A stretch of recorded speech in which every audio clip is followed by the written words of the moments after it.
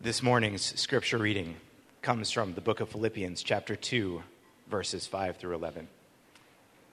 Your attitude should be the same as that of Christ Jesus, who being in the very nature God, did not consider equality with God something to be grasped, but made himself nothing, taking the very nature of a servant, being made in human likeness. And being found in appearance as a man, he humbled himself and became obedient to death, even death on a cross.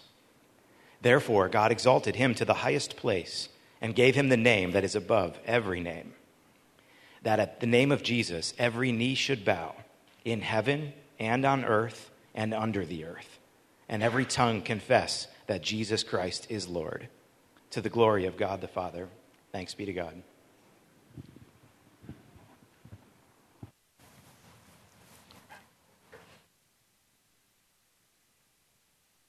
Lord, we thank you for your word, and we ask that you'd bless our time now as we consider it.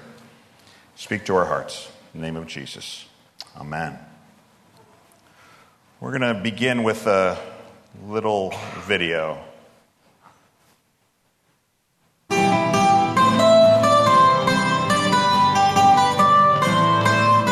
Okay, Patrick, tell us a bit more about this Trinity thing. Yeah, Patrick, tell us. But remember that we're simple people without your fancy education and books and learning, and we're hearing about all of this for the first time. So try to keep it simple, okay, Patrick? Yeah, real simple, Patrick. Sure, there are three persons of the Trinity, the Father, the Son, and the Holy Spirit, yet there is only one God. Don't get what you're saying here, Patrick. Not picking up what you're laying down here, Patrick. Could you use an analogy, Patrick? Sure, the Trinity is like water, and how you can find water in three different forms: liquid and ice and vapor. That's modalism, Patrick. What? Modalism, an ancient heresy confessed by teachers such as Noetus and Sibelius, which espouses that God is not three distinct persons, but that he merely reveals himself in three different forms. This heresy was clearly condemned in Canon 1 at the First Council of Constantinople in 381 AD, and those who confess it cannot rightly be considered a part of the Church Catholic. Come on, Patrick! Yeah, get it together, Patrick! Okay, then the Trinity is like the sun in the sky, where you have the star and the light and the heat. Oh, Patrick. Come on, Patrick. That's Arianism, Patrick. Arianism? Yes, Arianism, Patrick. A theology which states that Christ and the Holy Spirit are creations of the Father and not one in nature with him. Exactly like how heat and light are not the star itself, but are merely creations of the star. That's a bad analogy, Patrick. You're the worst, Patrick. All right, sorry. The Trinity is like this three-leaf clover here. I'm going to stop you right there, Patrick. Yeah, hold your horses, Patrick. You're about to confess partialism. Partialism? Yes, partialism, a heresy which asserts that the Father, Son, and Holy Spirit are not distinct persons of the Godhead, but are different parts of God, each composing 1/3 of the divine. All right, I'll try again.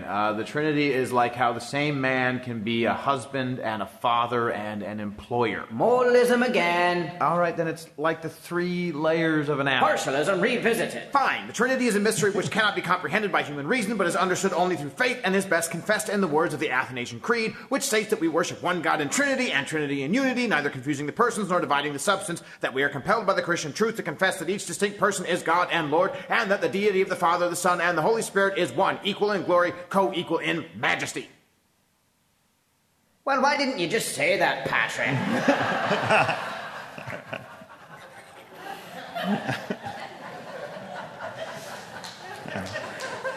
It's probably on the edge of what's acceptable in church, but... So the Trinity. I think we all know it's an incredibly important doctrine and a distinctive belief of the Christian faith.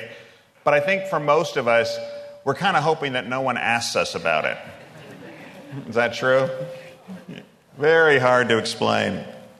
As we're going through Philippians in our pursuit of joy in this series, we come to an incredibly important passage, Philippians 2, 5-11, which Joseph read.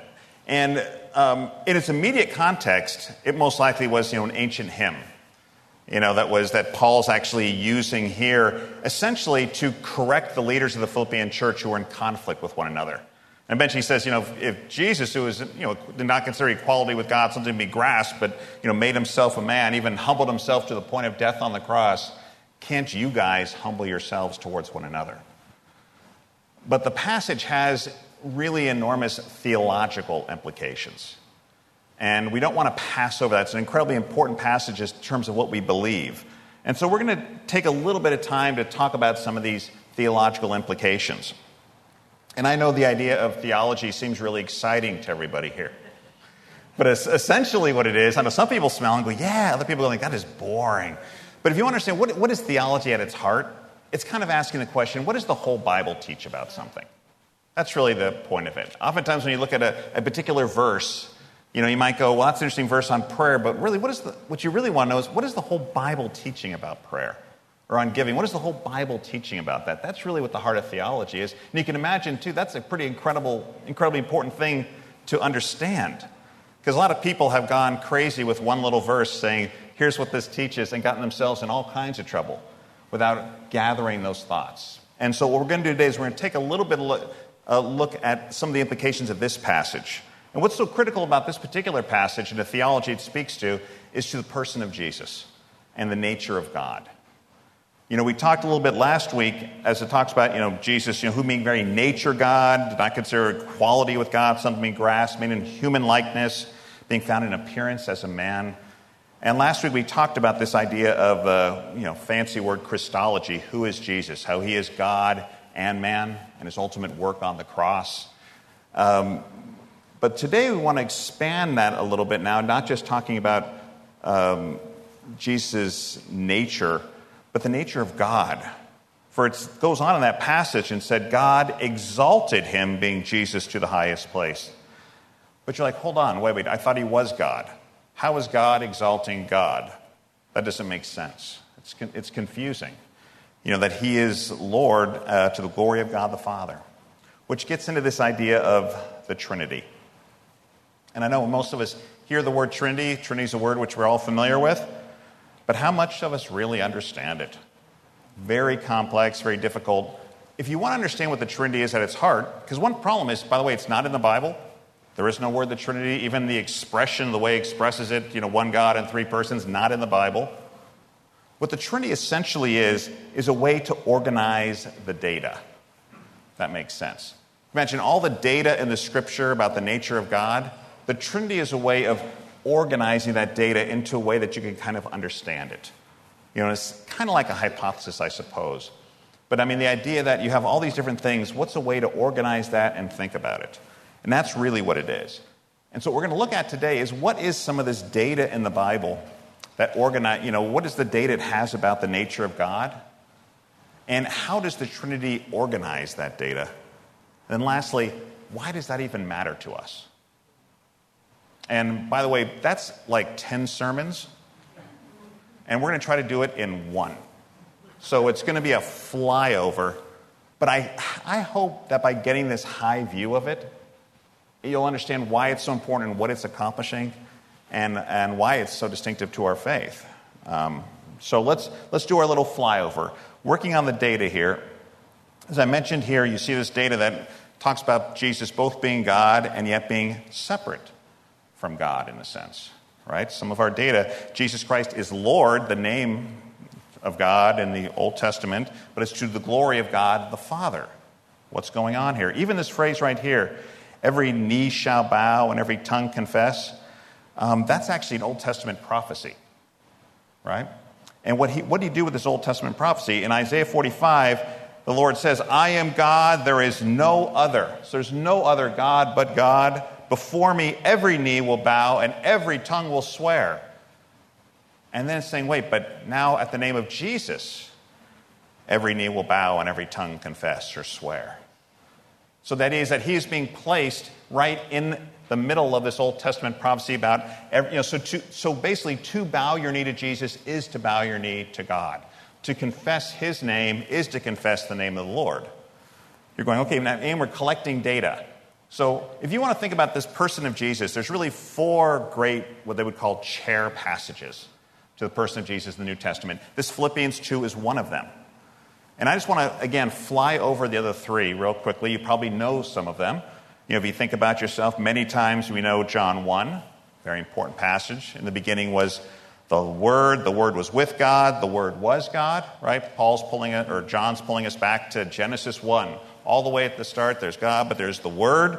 And then it says, and that Word became flesh, dwelt among us, person of Jesus. We've seen his glory, right? The glory of the one and only who came from the Father, full of grace and truth. Again, we're going to fly over this thing. Another flyover there in Hebrews. It says, the Son is the radiance of God's glory, the exact representation of his being, sustaining all things. The Son sustains all things by his powerful word, right? And that's normally attributed to God, of course. After he had provided purifications for sin, what did he do? He sat down at the right hand of the majesty in heaven.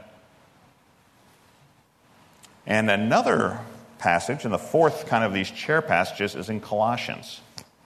And it says, he, being Jesus, is the image of the invisible God, the firstborn over all creation, which is not a statement of being born, but a statement of authority. For by him all things were created, things in heaven and earth, visible and invisible, whether thrones or powers, rulers or authorities, all things were created by him and for him. He is before all things. Important phrase. In him all things hold together, for God was pleased to have all his fullness dwell in him, and through him to reconcile to himself all things, whether things on earth or things in heaven, by making peace through his blood shed on the cross. So as you begin to put all these things together, if you want to separate all things in two categories, creator and creation, right? You're either one or the other, right? You're either creator or you're creation. Me, I'm creation, right? I was made. Jesus, creator. Does that make sense? So he's on that side. Creator, creation.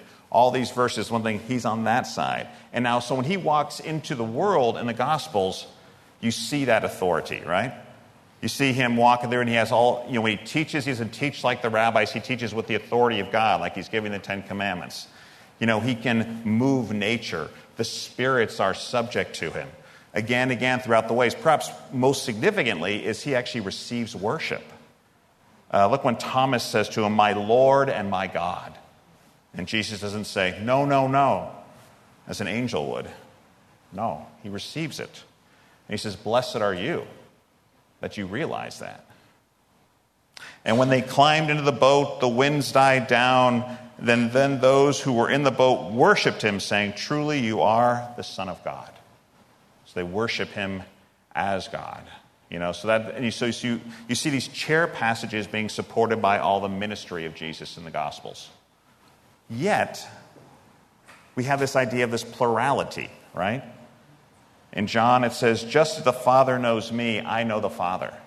So there's this idea that they're separate individuals, not one. It's not like different forms, right? The Father didn't become the Son, then become this. They're actually separate. They relate to one another, yet I and the Father are one. They're separate, yet one. Again, we're just collecting data, and there's a ton more data. We're just giving you a little flyover. So what about the Holy Spirit then? Right, called the Holy Spirit, Spirit of God, many actual names. Holy Spirit's just one of the names given to it. It's a description of the Spirit. And starting in Philippians, because that's where we are, look what it says about the Spirit of God in Philippians. We already saw what it said about, glory of God the Father, Jesus, being in equality with God. Here's what it says about the Spirit of God. Paul says, I know that through your prayers and the help given by this Spirit of Jesus Christ, what has happened to me will turn out for my deliverance. In Philippians 2:1, it says, any encouragement, if there's any encouragement from being united with Christ, if any comfort from his love, if any fellowship with his Spirit, that's communion. That's the word communion. If any connection with his Spirit. And then Philippians 3:3 says, we who worship by the Spirit of God, who glory in Christ Jesus. So what is the Spirit's role here? Here you see him, the help given to him was actually given by the Spirit. The communion he has with God, he may have knowledge that he's united with Christ, but the actual communion is with the Spirit. And the worship is actually in the Spirit of God, being done to the glory of God and to the glory of the Father. You're thinking, what is going on?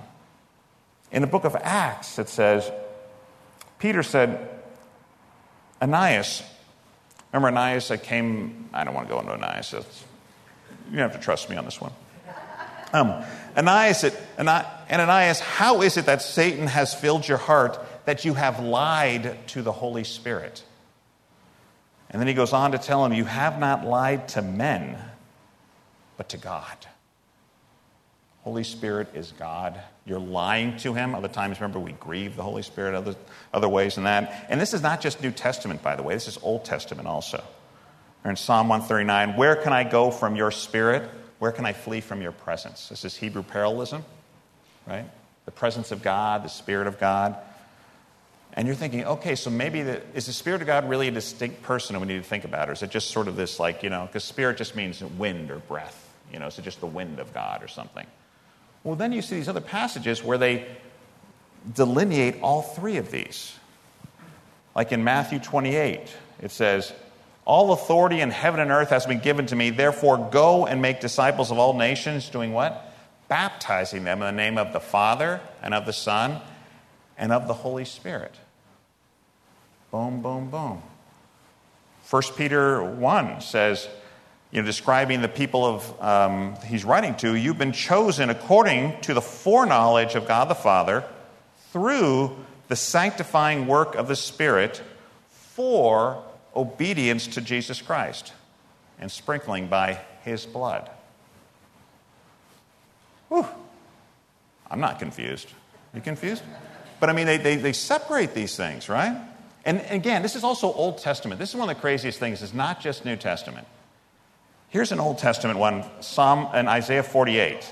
Now look who's talking here. It says, listen to me, Jacob, Israel whom I've called. I am he, I am the first, and I am the last. Who's talking? The Lord, obviously, right? God of creation. But then he says, my own hand laid the foundations of the earth, and now the sovereign Lord has sent me with his Spirit. You're like, hold on. Who's me? Wait, I thought it was the Lord talking. But no, it's I am the first, I am the last. The Lord now has sent me with his Spirit. There it all is. Very much reflective of what we see in the New Testament. In Isaiah. You can think all the way back at the start of Genesis, right? What's one of the first ways? It's a strange little thing. God said, let us make man in our image, in our likeness. Why the plural? It's pretty weird, isn't it? And it may be that plural is a majestic plural. We said and we do that, which may be valid, but it also certainly is strange in the midst of it. And certainly allows for this revelation. So as we begin to collect this data, what do we have? We're looking at all these different things. We say, well, we must worship only God. Bible's clear about that, right? Very key on who you worship, right? That's Ten Commandment kind of stuff. That is the whole point of the Scripture, is the revelation of this one true God whom all must worship. But we must worship God the Father, God the Son, and God the Holy Spirit. And there's only one God. Help. What is going on? That is weird. That is what the data all says. And so who comes to the rescue? The Trinity. You understand? This is a way of trying to take that data and put it in a way we can grasp it and understand it. There is one God who exists eternally in three persons, Father, Son, and Holy Spirit. Simple way of wording it, but that's essentially what the Bible teaches about it. And it's obviously more complex than this. God the Father, it's more than this, revealed to be Creator, Lord, Father, and Judge. God the Son, who had lived on earth among human beings, worshipped as Lord. God the Holy Spirit, who filled them with new life and power. That's where we have communion and connection, leading, guiding. That's who we interact with, the Spirit of God. The Athanasian Creed that was quoted, I think it's good and it's a little funny. So, as we sum this up, it says, We worship one God in Trinity and Trinity in unity, neither confounding the persons nor dividing the essence. For there is one person of the Father, another of the Son, and another of the Holy Ghost. But the Godhead of the Father and of the Son and of the Holy Ghost is all one. The glory equal, the majesty co-eternal. The Father uncreated, the Son uncreated, the Holy Ghost uncreated. The Father unlimited, the Son unlimited, the Holy Ghost unlimited. The Father eternal, the Son eternal, the Holy Ghost eternal. Yet they are not three eternals, but one eternal. And in this Trinity none is before or after another, none is greater or less than another, but the whole three persons are co-eternal and co-equal. That was easy. And that's only partial, by the way, of the Athanasian Creed. But we start, if you want to, that is the heart of the Trinity, right? It's not as these different classic sort of heresies, you want to call it. It's not three parts of God. It's not three forms of God. There's actually three distinct persons and one God. All co-equal, co-majestic, that's, so that is the Trinity in a flyover. So what? Does anyone have any applications for this to your life in a normal world? I tend to think when we quoted Spurgeon a couple weeks ago, in my own view on this, I think actually the study of the Godhead is an end in itself, to tell you the truth. If this is the person you worship, the one you're bowing before, the one you're going to see face to face, and to know who he is and understand the scriptures and how he's revealed himself is critical and end in itself. I think in the greatness and the vastness, there is a comfort for every, wound. There is a humbling. There is an encouragement in the majesty of it all. I think to know truth is critical. I think, we talked about the analogy of, in some ways, theologies. Looking at one verse is like following a trail. Theology is like knowing where the trail goes and seeing the whole map of the park. If you want to go, you can walk on a trail, be all fine, but it's really good to know sometimes where that trail goes, how long that trail is, when you come to Forks, where you're going to go, and where it fits into the whole. But if you say, well, all that stuff is too detached, let me give you one more. The thing actually I've been meditating on a lot this last week, thinking about the Trinity in terms of application. I think it actually gives you an incredible strength to believe your faith, both for what it does to your mind and what it does to your heart. Because I think it's ironic, because I think oftentimes the Trinity is almost something we can feel embarrassed about because of its complexity. And I actually think its complexity is the very thing which should strengthen your faith. What do I mean by that? So to your mind, Mortimer Adler was probably the most prominent American philosopher of last century. He was a Jewish atheist, but he had a lot of interest in God and faith and things like that. And he was being interviewed by NPR, and he said that he thought, because of this very doctrine, that Christianity was the only faith that had the opportunity to be true. He didn't say it was true. He said the only one that had the opportunity to be true. And the reason he said the opportunity to be true is because it conceived of a God, or revealed a God that was beyond our conception. Think about it, right? If we are created by a being, the creation cannot conceive by definition of the creator. You're always less. And he said any faith of which he's studied all these different ones that conceive of God in a way that you can conceive of him, was created by man. It's just a philosophy. He thought Christianity alone and the Bible alone revealed this God who was beyond our conception, therefore gave it the opportunity to be true.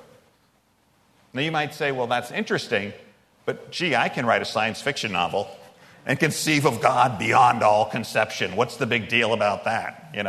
I can imagine something that's just crazy. Does that mean it possibly can be true? But now you start to go into the Bible and realize this is what makes the Bible so unusual. It's not one guy coming up with some crazy science fiction idea, right? It's 66 books written by 40 different authors over 1,500 years in 3 different languages over in all these different walks of life and areas. And yet they all come together and reveal this totality of it. And all in different ways. Everything from Genesis 1 and the plural to this strange thing in Isaiah to what we see in the New Testament to the theophanies and the physical appearances of God. Each one kind of hinting at it and speaking to the same way. And that's when you stand back and go, whoa, and essentially say what Mortimer Adler says is, who can make this stuff up? The very fact that all these different people over all that time have this consistent revelation of it, you stand and you go in amazement. And you realize that, wow, what we actually believe in the nature of the Trinity is the very thing that gives it not only the chance to be true, but the very fact that it exists is evidence of its truth. I think. But I think it just doesn't only do things for your mind. I think it does something to your heart because it helps us explain who we are as a people. Right? You're made in the image of God. What do you understand about the nature of the Trinity that's very unusual in itself?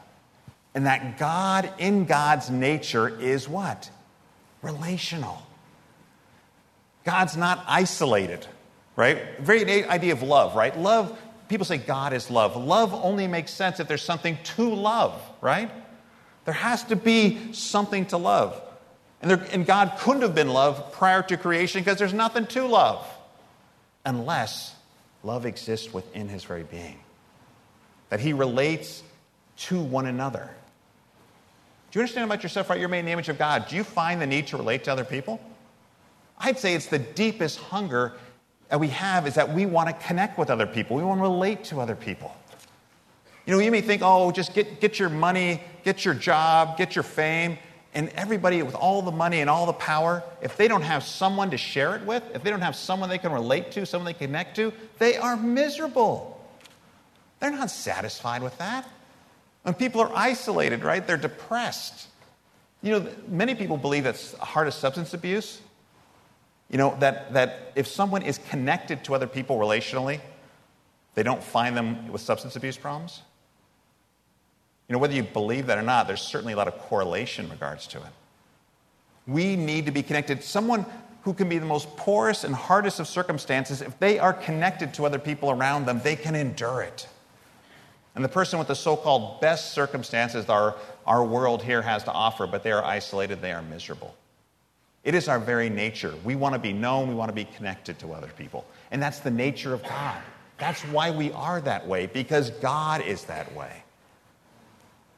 But you notice something else that's interesting, is that you never really connect to anybody, do you? Not fully in the way you want to.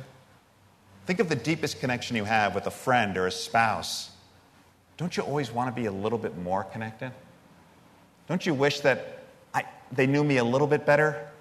That I'm not quite understood? I'm not quite comforted. I'm comforted, but I'm not comforted entirely the way I want to be.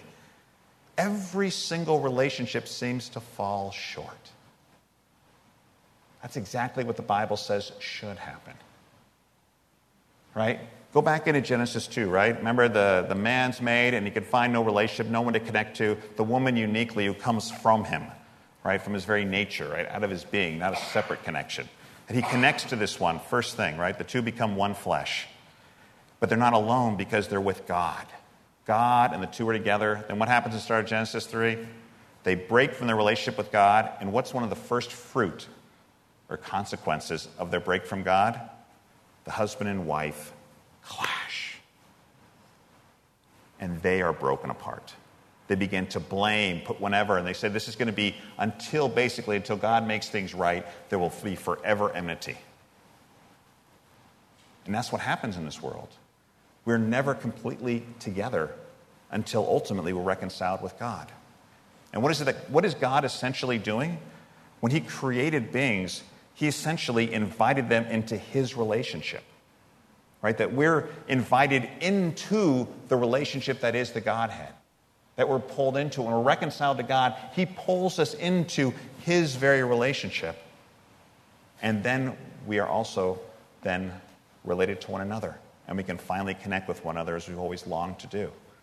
Every connection you have now, every taste you have in this broken world of that connection, of that being understood, of that comfort, of that strength is a foretaste of the ultimate comfort, strength, encouragement, and connection that God promises to us in the Trinity. So that's why I think it's important. You know, I think it speaks uniquely to the truth of the gospel, the truth of our experience, and to the truth of what we see in the world in our minds. So we've looked at Trinity. This has really just been an ankle-deep wade into these waters. But I hope you've gotten an overall picture why this is not something you should be embarrassed about or some strange Christian belief. That something's at the heart of the nature of God and heart of the nature of how we are. And I say, let yourself get lost in its vastness. Climb into it and understand all that God has for you. The amazement of the great truth that then can give you the strength to walk through every day. To hunger to satisfy that connection with other people and our connection with God. Let's pray. Oh, Lord, we want to praise you and thank you, Lord. We want to give you praise, Father, Son, and Holy Spirit, for all that you are. Lord, help us to look into that vastness and receive the comfort and strength you want us to. To have the assurance, Lord, of your truth and the truth of your word. To go forth as your emissaries in this world. We bless you and thank you, Father. In the name of Jesus. Amen.